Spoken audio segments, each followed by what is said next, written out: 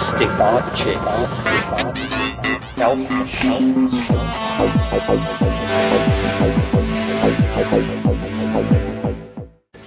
Greetings from Psychedelic Space. This is Lorenzo, and I'm your host here in the Psychedelic Salon. While it may not appear to be the case on your end of this podcast, I've actually been spending a lot of time in the salon this week. To begin with, I recorded the interview with Charlie Grob that you're about to hear. And on Tuesday, I drove up to Long Beach to spend the day with Gary Fisher, looking at his pictures and poking through his files and recording some of his stories. And if you don't know who Gary is, you can learn something about him and his psychedelic research in next week's podcast. But today I'm going to play the recording of a conversation I had with Dr. Charles Grob, MD, or Charlie as he prefers to be called. Charlie is a professor of psychiatry and pediatrics at the UCLA School of Medicine and director of the Division of Child and Adolescent Psychiatry at Harbor-UCLA Medical Center. He conducted the first government-approved study of MDMA and, along with Dennis McKenna and Jace Calloway, conducted an international biomedical psychiatric research project in the Brazilian Amazon, which focused on ayahuasca use. He is currently conducting an investigation of the effects of psilocybin with end-stage cancer patients. And Charlie's published numerous articles in medical and psychiatric journals and collected volumes, and he's also the editor of Hallucinogens, a reader, and along with Roger Walsh, he edited Higher Wisdom, Eminent Elders Explore the Continuing Impact of Psychedelics. Charlie is also a founding board member of the Hefter Research Institute, and for full disclosure, I probably should add that Charlie is also a very close friend of Mary C's and mine. So why don't you just sit back, relax, and join Charlie and me here in the Psychedelic Salon.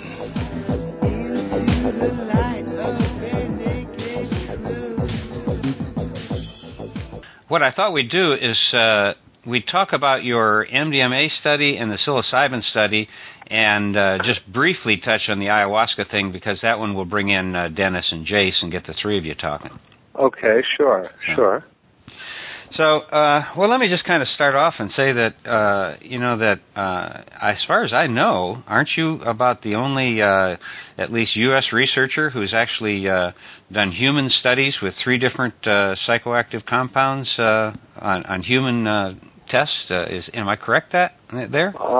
Possibly. There's so few investigators in this area that might be possible. I'd have to give it some thought. Yeah, I haven't come across anybody else, and you as I recall the story, you went into medicine and went through the whole rigors of medical school because you wanted to do this research. Am I right about that? No, that's correct. Back in the early 70s, I had an epiphany that what I wanted to do was to conduct psychiatric research with psychedelic drugs, and here we are some 35 plus years later, and it turns out that I've been able to do that. But as the people that know it hasn't been easy. It's taken a long time to get these studies going, right? Oh, it took a very long time. Back in the early 70s, I very naively thought that by the time I left medical school, but at the end of the 70s, I'd be able to join somebody's ongoing psychedelic research project. But by then, of course, everything had been shut down.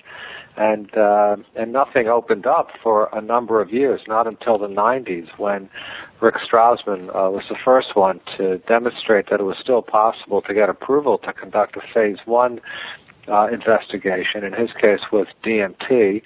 About a year after that, I was able to get permission to work with MDMA in normal volunteers. Now, what did it take to, you say you got permission to do it, but it wasn't quite that simple. What all was involved? I assume even that you started before, about the same time Rick was starting to get his approvals. Right, yeah. Back around 1990, 91, I wrote up, with the help of some colleagues, I wrote up my first protocol, and then it was a matter of submitting to FDA, and that process took some time. It went back and forth. I was, in fact, invited to Washington, actually to Rockville, Maryland, to testify at a hearing conducted at the FDA examining the merits of doing human research with MDMA. They invited a number of experts from around the country, and I was there, and I think it had a fairly good outcome. At that point, I had put in a protocol asking to work with a patient population, and their response was that we were a little ahead of the game by wanting to work with patients, that we would first have to conduct a study with normal volunteers and establish safety parameters there. And so I was happy to rewrite a protocol for normal volunteers.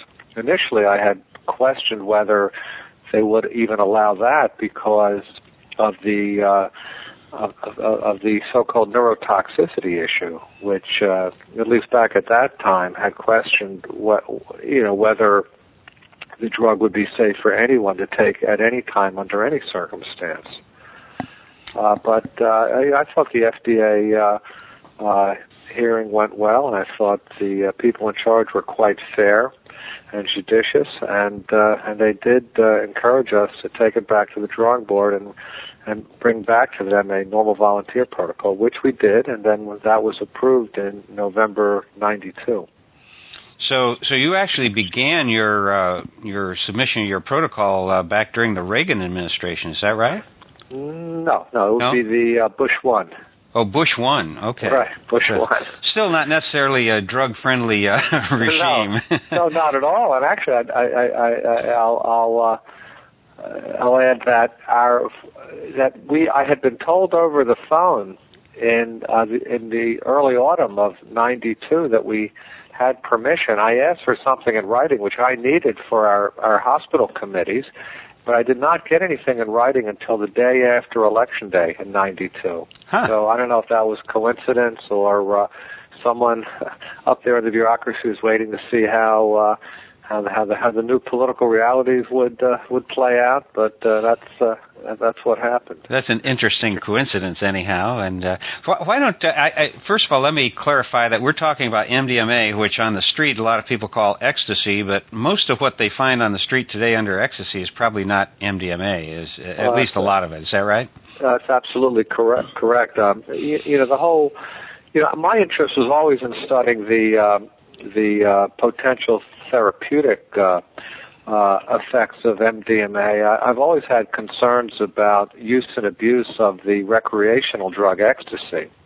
Now, early on in the history of this drug, ecstasy was almost always MDMA, but over the years there's been more and more drug substitution to the point where now there's, with ecstasy, I think there's less reliability in regards to it being the drug you think it is, and any other drug that I'm aware of. Many surveys show that more than 50% of what's sold out there on the streets as ecstasy, it turns out to be a drug other than MDMA. Yeah, that's pretty amazing. It's quite sad. That's one of the problems of prohibition, of course, is you don't know what you're getting out on the street. So we'll get back into the clinical area here. That, as you mentioned, the psychological properties of these materials are quite interesting. And before it hit the streets, as most people now know, Leo Zeff trained a bunch of people like George Greer and Requa Talbert were two of the people he trained. Did you ever get to meet the secret chief and talk to him? No, I've heard many stories about him, but when he was active, I was actually living on the East Coast, and by the time I got out here and had developed some interest in that area, Leo Zeff had essentially exited the stage. So I never got to meet him. I guess we ought to go through the process of getting approval for doing this so that some of our listeners can kind of go through the pain and agony. But when you write a protocol, you just don't sit there by yourself and make up, hey, I want to do this. You consult with colleagues, and then how does the process work before it even gets to, say, the FDA? Well, at first you want to come up with a good effort. I mean, I'll start off the process, and then I'll send my drafts to colleagues who have some expertise in this area and some background with research protocols and the regulatory process. and there's a lot of back and forth, and I pool ideas from a variety of sources, and then I essentially complete the best protocol I can come up with all the input I get. After which I do submit to the federal regulatory agencies, starting with the FDA. Now, at that point, do you have money lined up for a study, or is this No. Every study I've ever run has been run on a shoestring, and essentially I've always had the approach that one saw in the old movie. I think it was called Field of Dreams, where Kevin Costner is building a baseball field for the great old stars to come and play at, and he says, if I build it, they will come. So I've always felt if I can get a protocol written that competently addresses the issues at hand, and if I can get it approved by all the regulatory agencies and hospital committees, that the funding will arrive. And it always has, although I will add, not very much. And we tend to run very lean budgets, especially compared to other kinds of medical and psychiatric drug research budgets. Yeah, that's always a problem, is that you're almost like a U.S. politician out there begging for money more time than actually doing your work sometimes, it seems like. But it's been challenging, although I will say that we've had a few people who have been invaluable in helping us get off the ground and keep our momentum going, and so we have had a few people who've made very important contributions.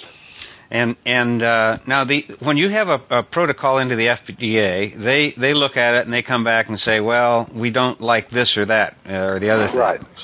Right. So there was a lot of back and forth with actually every regulatory agency and every committee we went through, and I thought their input was often right on the mark, and they gave us some helpful recommendations, so we modified our protocol further going through the regulatory process. Well, let's go ahead and just take this process in a generic sense, because the most recent one probably is the psilocybin study, and that would be the most current information as to how it happens. Right, also most currently in my memory. Some of this is from some time ago. So with psilocybin, we went through the same kind of process, and here we were asking for permission to work with advanced stage cancer patients, and we put in for permission to work with a fairly high dose, 0.3 milligram per kilogram, and the FDA got back to us and said they thought, given this was the first time in many years this kind of patient population was going to be studied with a psychedelic drug, that they thought the first study should approach it more cautiously with a modest dose. So after some discussion and consideration, I accepted that this was actually good advice. Now here we are establishing our treatment process and establishing feasibility that we could actually get this work done, and also looking to establish safety parameters. So starting with a more modest dose, I felt did make sense. So we rewrote the protocol, and one thing we changed was the dose, which was 0.2 milligram per kilogram. And I've actually felt that, although I will, in the not-too-distant future, resubmit, as we're finishing our pilot study, and I'll resubmit to do a larger scale study, I will apply for a higher dose. I think it was a good idea to have done the pilot investigation with the more modest dose. We've had some good results, even with that. Now, once you get FDA approval, it's not over there, though. You still have... No, not at all. No, we have to go through the DEA, and that involves a visit from a local DEA agent who really is primarily concerned with the security of the drug. So he wants to see where it is stored and how secure that arrangement is. And you have to have a special safe that meets specifications to store Schedule I drugs, and it has to be within a locked room, and that locked room has to be within another locked room, and so they've got fairly, clear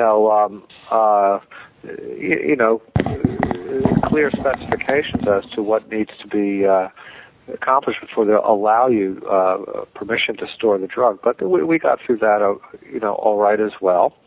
And then after the FDA and after the DEA, we went through the California has its own in-state regulatory committee. It's kind of like an in-state FDA or in-state review for Schedule I research, and that's the California Research Advisory Panel.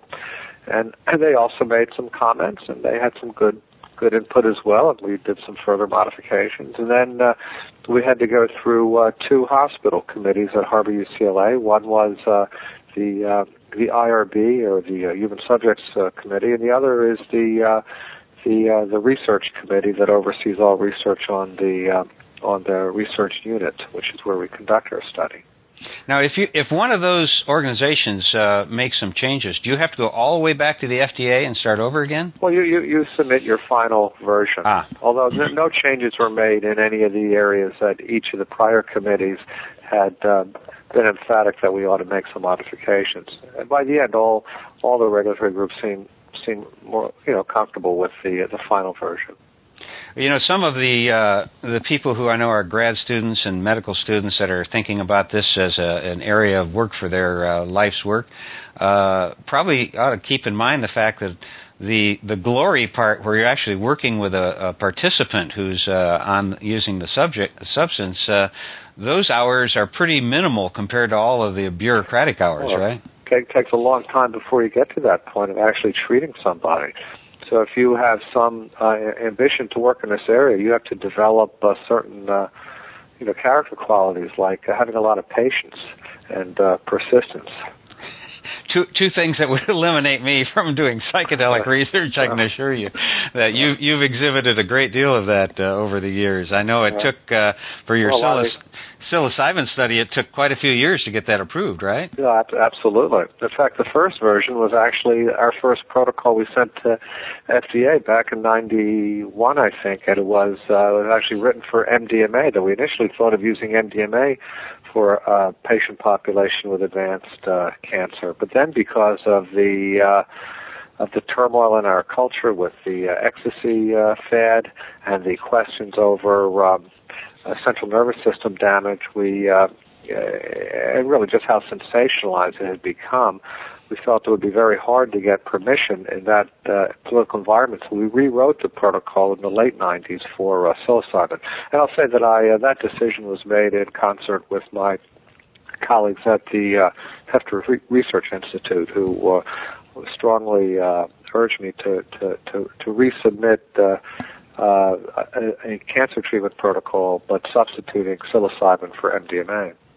Just since there's really not been a study that I know about MDMA and cancer, but you are working right now with cancer patients and psilocybin. I know there's no way you can have a professional opinion, but your gut reaction right now about the two different substances for somebody that's in end-stage cancer, which do you think is preferable? Sure. No, I've actually given this some thought, and I've come to the determination that psilocybin, I believe, would be a safer and possibly more efficacious drug to use. One reason being that with MDMA, what we observed and what others have observed is even with normal volunteers, you can get some very, very robust blood pressure changes. You can get some very significant increases in blood pressure after you administer MDMA. And my view is that with people who had advanced cancer, they very well may have multiple organ system failures, and they may have a very vulnerable cardiovascular system, and a rapid precipitous rise in blood pressure may lead to catastrophic consequences. We felt psilocybin, with much more modest effects on cardiovascular function, would be a safer compound to use in that regard. And your phase 1 study is about safety, so you are measuring blood pressure, those kind of things, right? Right, absolutely. Now we do throughout the experimental treatment session. But another consideration is that many people after an MDMA session report in subsequent days a tremendous drain of energy. And given the precarious status of people with advanced cancer, we felt that could be problematic as well. That, in a sense, we're not only looking for, helping to facilitate a very positive experience during the 4 to 6 hours of the acute drug effects, but we're also hoping here, or even speculating, that this treatment model will facilitate significant improvements in psychiatric status in the subsequent days, weeks, and even months. And if you're wrestling with tremendous energy drain, it may detract from to what degree you can come away from that experience with an overall improvement in your psychological status. We felt psilocybin would, generally after a psilocybin session, people do not feel that energy drain they do with MDMA, likely from the amphetamine quality of the MDMA, that people feel very, very good, very grounded, and do not feel physically and psychologically exhausted, as you not infrequently see with MDMA. So there were a few reasons why we felt psilocybin would be a preferable compound to use with this kind of patient population. Right. Also, perhaps that it provides, we thought, perhaps a more in-depth experience, an experience that might allow one to explore more the existential dimensions of their current life situation. Yeah, I can confess to in my past days having experimented with both of these substances, and I found that the psilocybin gave me a cosmic experience, where the MDMA gave me more of a grounded empathy, contact with other human experience. Right. Well, yeah, and what I'm saying doesn't necessarily. I'm not saying that MDMA does not have its place within, with various, therapeutic approaches with particular patient groups. I'm just saying that people with very, very severe end-stage medical illness may not be the optimal population for a drug like MDMA. On the other hand, for instance, a group of patients with chronic post-traumatic stress disorder, such as what Michael Mithofer is working with in South Carolina, that might be an ideal population. Presumably these people are physically healthy. The MDMA might induce a very profound state, a pathogenic state, and also a state where they feel safe enough to explore with the therapist the prior trauma and to start to work through much of the issues and in a sense, the psychic armoring that grew up in response to that trauma. So MDMA might turn out to be a very valuable compound to use with a chronic PTSD patient group. But with a medically ill group, I over the years, I started to question that and felt that psilocybin would be significantly safer. In your research that you did in the early 90s with humans and MDMA, which we knew was pure MDMA, what kind of, did you have any negative or adverse results? Was everybody the same or what? Well, we treated, we were, I'll tell you a couple of stories. Well, one is that we had two people who had very significant hypertensive reactions.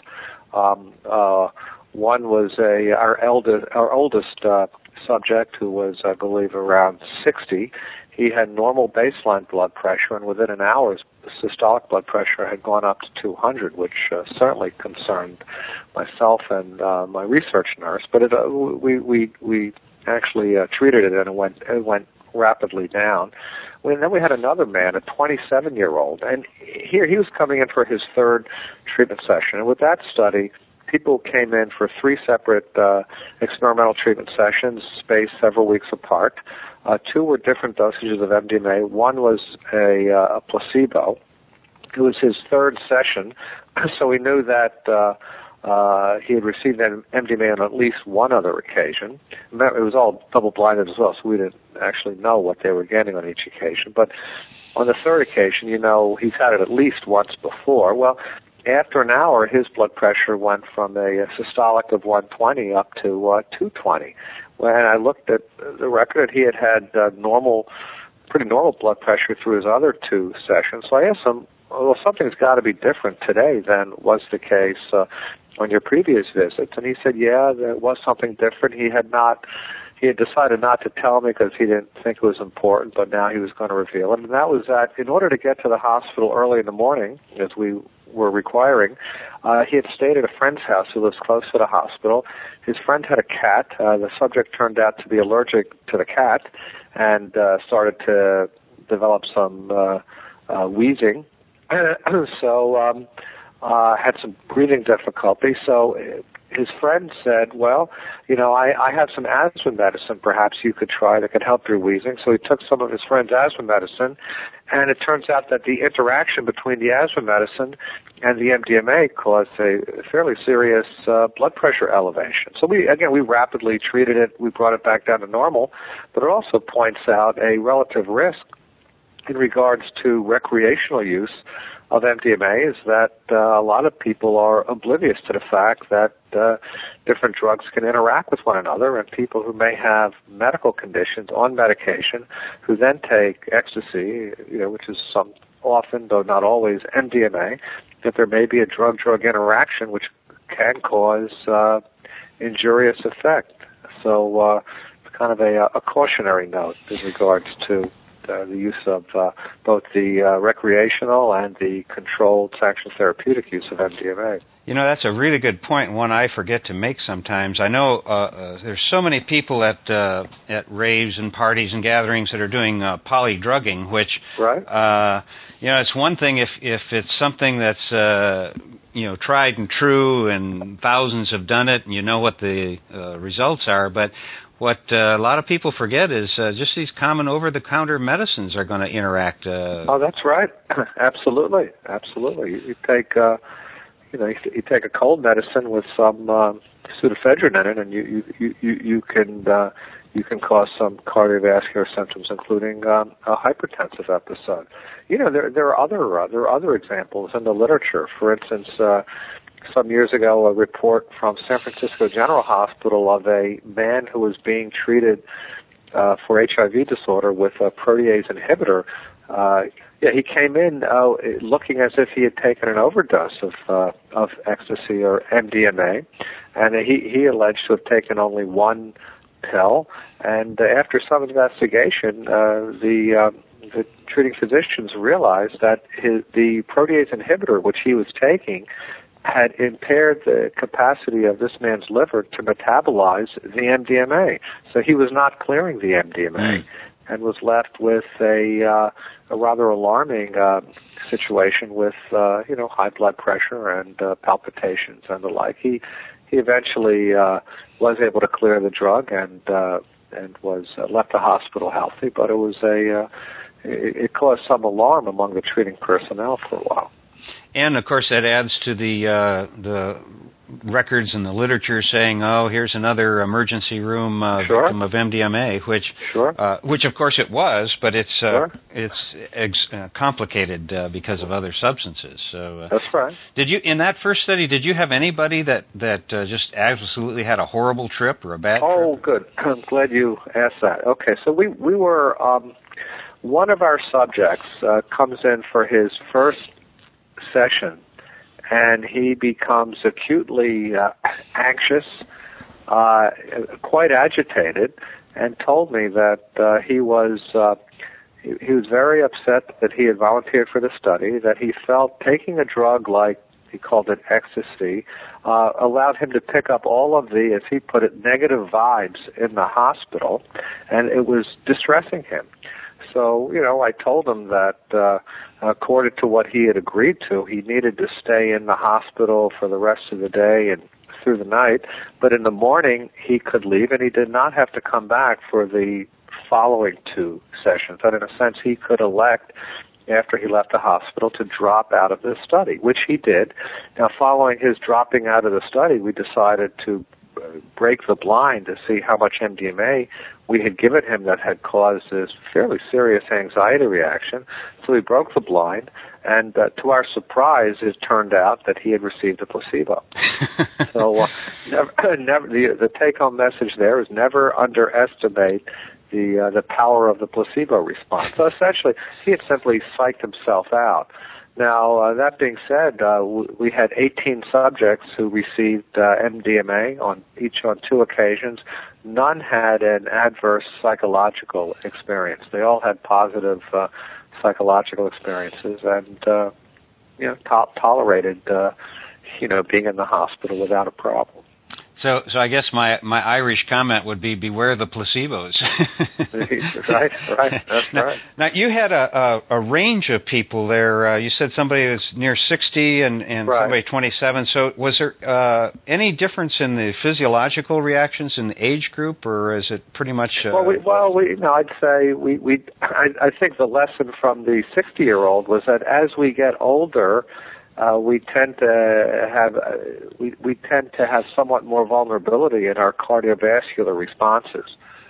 So, I'd have to say most of our subjects were on the young side, but our older ones, no one had a hypertensive reaction like the 60-year-old man, but we had a couple of others who had, some elevations of blood pressure.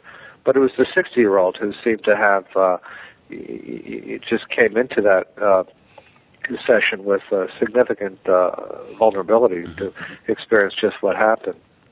But one of the reasons I ask that is I've off and on I read about the brain development and that it's still going on while we're in our teenage years and all, and then of course there's all these rumors about Suicide Tuesdays coming down off of MDMA, and right. I was just wondering about the relative merits of what do you tell your kids other than just say no? Because there are some risks, some dangers. It's hard to just protect a child, and yet you don't want to just say no because some of these things can be also very positive materials right. as well. Well, that's a very tricky issue. You're right. Just sweeping prohibitions often are not effective. I think often the most helpful thing you could do is simply to be honest and to provide young people with the information that we know to date. For instance, caution them that when they purchase ecstasy, that there's a great possibility that it may be a drug other than ecstasy, and then to describe to them what some of these other drugs might be, and some might be fairly toxic and dangerous to users. I think we should also talk to them about the danger of mixing medications or mixing these kinds of compounds with other recreational drugs, as well as medically prescribed medications.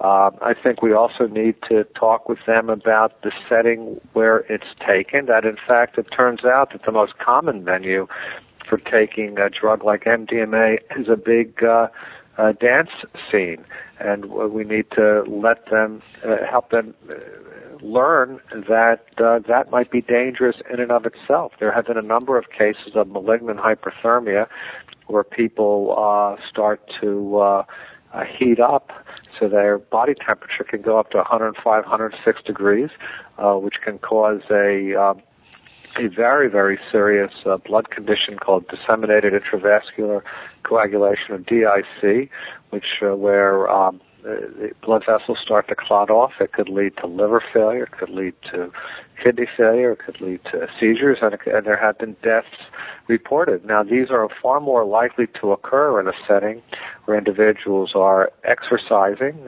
such as dancing at a rave, where it may be crowded and with a stuffy, just crowded, poor ventilation. The ambient temperature may be too warm. Also, there was an example in England of two young men dying on consecutive weekends at the same dance club. When authorities went to investigate, they realized that the establishment was in the practice of turning off the tap water in the bathroom, thereby forcing people to buy water over the counter at the bar for the price of a beer. And here were two young men who died of malignant hyperthermia, and who seemingly were placed at greater risk because of the deprivation of available fluids. Yeah, it's really a tough call, because I do know how much fun it can be to take that and dance all night. But the young people that I've convinced to give it a try and back off the dance floor, get together in a small group, and not that I'm advocating this because you legally can't, but I've been thanked many times by people who say, "Gosh, I never knew it could be so interesting with a group of 4 or 5 people and what we learned about each other." And so, that all of these medicines are it's like anything else. Too much of a good thing can kill. Right. Oh, absolutely. Yeah, the ancient Greeks used to like to say that the difference between a medicine and a poison is the dose. And you might also say that in a case like this, another difference might be the frequency within which one has the experience and the amount of the drug used. I think one concern I have with MDMA is that a lot of people will report that over time the positive effects attenuate or diminish, so they start to increase the dose. They start to mix it with other drugs, including methamphetamine. And in those kinds of situations, I think there's some implicit dangers. Right. Most definitely there are. Well, wouldn't you know it, but right about here, my good old Dell computer crashed, and so I rebooted and called Charlie back, and we talked for about another 10 minutes, and then it crashed again. And that 10 minutes is lost forever, I'm afraid, but I tried one more time, and Charlie was very, very gracious and patient. But we finally did get about another 10 minutes of our conversation recorded, and I'll play that right now.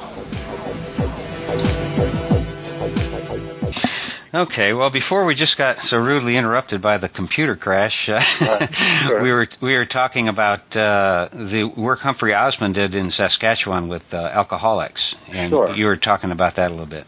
Well, no, Osmond had a fascinating project. He treated with one dose of either high-dose LSD or mescaline. He treated very hardcore chronic alcoholics who had been refractory or non-responsive to other treatments, and he found that an appreciable proportion were able to maintain sobriety for some time. When he went back to look at what the strongest predictor was for those patients who had a positive outcome, he found that these individuals, during their one session, had what was described as a religious or psycho-spiritual or mystical experience, a mystico-mimetic experience, as it were.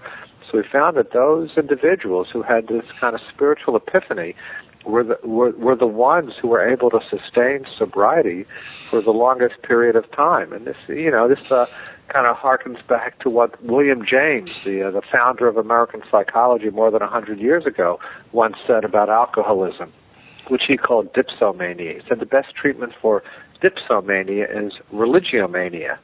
And it's also consistent with our observations in Brazil when we did our ayahuasca study with the União Vegetal. I was going to ask about that. Wasn't that also involved with a lot of alcoholics in that sure. study? Well, a number of the people I interviewed for the study and just also spoke informally with outside of the study were people who had fairly serious problems with alcoholism and drug addiction, antisocial behavior prior to their entry into the UDV, where they had access to ayahuasca ceremonies twice monthly. And, these were people who, after their entry into the ayahuasca religion, were able to abandon their destructive use of alcohol and other drugs altogether. So seems to me there's some very interesting implications here for Osmond's old work with alcoholics, as well as some of our more recent observations with the ayahuasca church, as well as others who have observed a similar process with the Native American peyote church.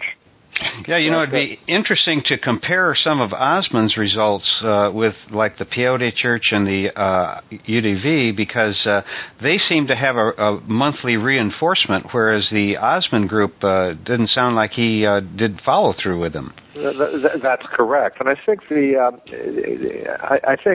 looking at these religions, these organized legal religions that are sanctioned to administer plant psychedelics to their practitioners, that the value of, in a sense, these booster experiences every couple of weeks or every month seem to be quite significant. So I think, honestly, that the ideal model, putting all this together to treat alcoholics, would be an initial treatment program followed by sequential opportunity for follow-up booster sessions. I think that would be far more likely to reinforce the positive effects and create a greater likelihood of extending sobriety. Well, right now I don't see any real treatments for alcoholism other than go to a program for every day or something like that. Honestly, if you look with just very openly and honestly at the situation of how we treat alcoholics, I think you'd have to acknowledge that we really haven't advanced much over the last 50 or 60 years. I mean, 50 years ago, if an alcoholic came into your office asking for help, probably you'd suggest that they find a 12-step group, and if they're lucky and if it was a good fit, they could get some help. But if it wasn't a good fit, they might be out of luck. This would be the same kind of treatment approach you might recommend 50 years ago that you might recommend today with an alcoholic. So I think, especially with a condition like this, where there is extraordinary damage done to the individual, to families, to the whole social fabric, and where we have very, very limited effective treatments, where the field of medicine has evolved so minimally over the last half century, I think there's tremendous need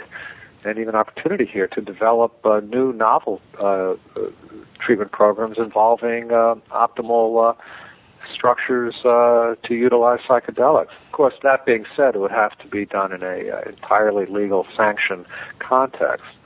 And I wonder if the times are maybe the pendulum swinging, because now you just gave a presentation at the American Psychiatric Association talking about psychedelics, which you probably couldn't have done 10 years ago.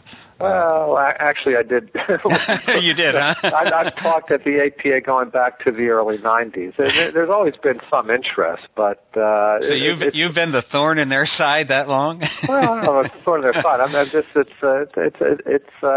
I think I've been involved with 7 or 8 applications to the APA to do presentations, about half of which have been accepted. So half the time we're able to give the talk we'd like to, and half the time we get shot down. And generally speaking, we get a fairly modest but fairly good turnout.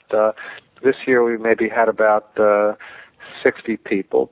Previous years probably had upwards to 100.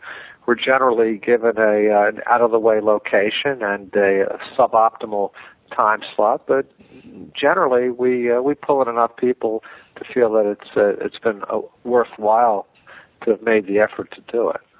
Are you finding better acceptance among your colleagues now?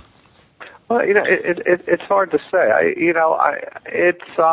When I give this talk, there are generally one of two responses. Either people come up afterwards and say, "This was really great. It's about time that people started to study these compounds again." That's one kind of response. And the other kind of response was, "This isn't very interesting. It has nothing to do with what psychiatry is all about these days, so I'm not going to waste my time here." So, but we generally don't get the kind of hostile response that I think I had some concern might be the case when I started this years ago.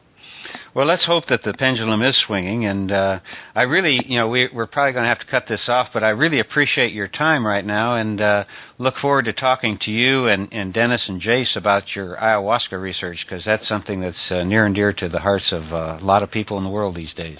Well, thanks a lot for your time today, Charlie, and I look forward to having you join us here in the Psychedelic Salon again. And do you have any parting words you'd like to say to the all of your fans out there in cyberspace? Be careful, and don't be in such a rush. There are fascinating possibilities out there, and sometimes makes a lot of sense to be patient and wait for opportunities that allow for optimal safety and optimal outcome to what you're trying to succeed. Well, I'll definitely second that. So thank you very much, Charlie. Okay. After listening to my conversation with Charlie just now, I was struck by what he said about compromising our cardiovascular systems as we get older, and how the 60-year-old in his MDMA safety study experienced some elevated blood pressure. What struck me was how my own relationship to MDMA has changed over the years. I won't recount here my early experiences with it during its heyday in Dallas as ecstasy, but what I want to mention is how my desire to use it began fading away several years ago to the point where whenever I think about it now, my body says, "Are you really sure we should do this?" And now the answer always seems to be no. What I'm getting at here is that by listening to my body, so to speak, I may have actually avoided an episode of elevated blood pressure, which, now that I'm in my 65th year, is something I'd like to avoid. So, for what it's worth, my advice in these matters is to always follow your instincts and not what your friends or your ego may be saying. You know, deep down you always know what's right for you at any given moment. And I found that when I trust those feelings over what my rational mind might be saying, I seldom go wrong. I was also taken with Charlie's comments about the scarcity of funding for psychedelic research. Fortunately, there have been a few individuals who are in a position to make significant donations to keep this research going. Quite frankly, without the very small number of big donors who fund this research, it probably would have come to a complete halt long ago. But for those of us who don't have any disposable income to help with this research, there are other ways we can help. You know, my way is to do it through these podcasts and try to spread the word about the importance of these sacred medicines as best I can. One of the things you can do if you feel so motivated is to tell a friend about the Psychedelic Salon and encourage them to take a look at the list of programs, of which, by the way, this is my 96th. And maybe they can see if there's a talk or two that would be of interest to them. And also, though you are small in number, I want to give a special shout-out to the 28 wonderful people who have made donations to keep the Psychedelic Salon going during these past 2 years. This coming Sunday, June 10th, is the second anniversary of this series of podcasts, and during that time, over tens of thousands of people have downloaded close to 1 million copies of these podcasts. Not to mention the people who hear these programs through one of the mirror sites. So you wonderful 28 souls out there who sent contributions that range from $2 to $150 during the past 2 years, well, each and every one of you can rest assured that you have had a much greater impact in keeping these podcasts coming than you might really believe. Your generosity moves me deeply, and your encouragement is what keeps me going. And to all of you supporters of psychedelic research, on behalf of all of us, I want to thank you for keeping the psychedelic campfire burning. You know, unlike other areas of scientific interest, there aren't any big government grants going to the women and men who are called to investigate what may well be the most important class of chemical compounds we humans will ever encounter. It really makes you wonder what's so threatening about these substances to the keepers of the status quo that they go to such great lengths to keep them away from us. You know, just this morning I was listening to KMO's interview with Jacob Sullum on the Sea Realm podcast, and they were talking about how the U.S. Supreme Court has now approved 2 psychoactive sacraments for use in religious ceremonies, but that both of these syncretic religions involved aspects of Christianity. And that reminded me of a conversation I had with John Hanna a couple podcasts back, where he told us about the law prohibiting any reference to mind-altering properties that may be associated with energy drinks. You know, it's becoming more clear to me every day that what the screwheads in Washington are afraid of is losing their male-dominated Calvinist Christian grip on the reins of power. And maybe they're right to see that if these psychedelic medicines were used in a conscious way by a culture such as the one Aldous Huxley described in his brilliant novel Island, a little of his moksha medicine might go a long way to nudging us humans up to a slightly higher level of awareness, particularly about what a mess some of our fellow humans are making of things on our dear little spaceship Earth. But hey, the news isn't all bad. You just have to dig a little deeper to find the good news. But there actually are a lot of reasons to hold on to our dreams of a global, sustainable, cooperative human culture. And if you're lucky enough to get to Burning Man this year, we'll have more to say about that when we meet again in the big tent on the playa. Before I go, I want to mention that this and all of the podcasts from the Psychedelic Salon are protected under the Creative Commons Attribution Non-Commercial Share-alike 2.5 license. And if you have any questions about that, just click the Creative Commons link at the bottom of the Psychedelic Salon webpage, which you can find at www.psychedelicsalon.org. And if you have any questions, comments, complaints, or suggestions about these podcasts, well, just send them to lorenzo@matrixmasters.com. Thanks again to Chateau Hayuk for our theme song here in the salon. And thanks again for being here. You know, it was nice to be with you again. And since I'm not quite ready to leave this nice vibe right now, I'm going to do something a little different. And as soon as I sign off, I'm going to play a song from my new favorite rock group, Vavohm, Vavohm, who, by the way, happen to be fellow saloners. You know, about 6 months or so ago, I guess, they very kindly sent me their new album, and it really captured me. So a while back, I recommended them to Queer Ninja for one of his music programs, but right about then is when the Ninja began his sabbatical. So if you want to hear a little of the kind of music I like, I guess I'm going to have to play it myself. And now they've given me permission to use any of the songs on their new CD. And by the way, on the program notes for this podcast that you can find at psychedelicsalon.org, I'll put a link to the Vavohm site where you can find out a lot more about them. And although I asked if they had a preference for a song that I could play at the end of a podcast, they've pretty much left that up to me. So I'm not sure if they'll consider the song I'm about to play representative, but it's one I really enjoy. And so I'm going to sign off now and let you see if you can figure out what Vavohm's song titled Drifting Away might be about. So for now, this is Lorenzo signing off from Cyberdelic Space. Be well, my friends. And now, here is Vavohm, Drifting Away. Drifting away.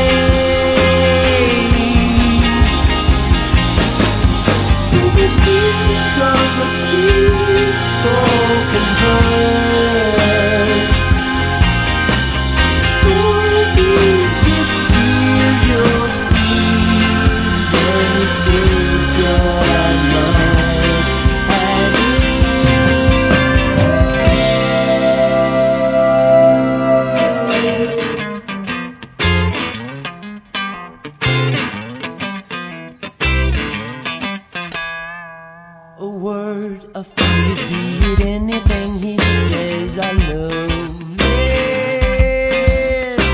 What blues, be it any hue she sings. I love it. Oh, how I love it. Oh, da-da-da-da-da-da-da.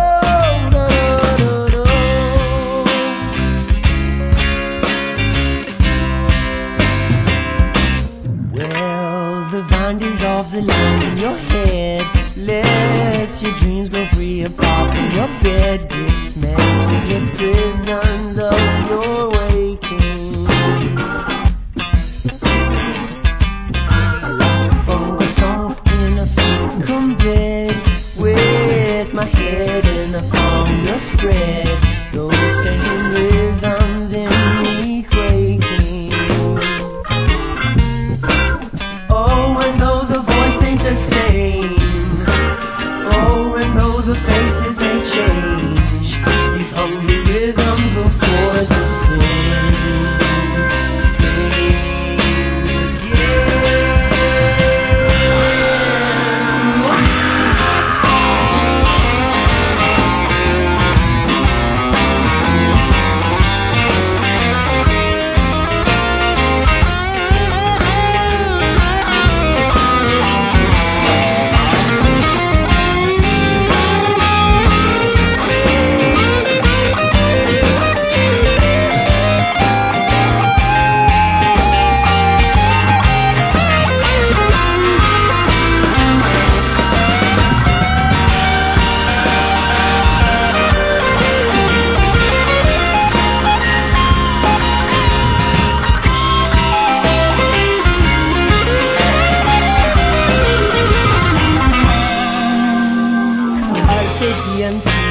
Carpe DMT served off a streaming on the fire, mountain, ocean breeze. You're drinking tea, now you're looking at me. Cannot believe what I see. You've got your eye lock on mine. You've got a singing, streaming tunnel between you and me. Now you shall be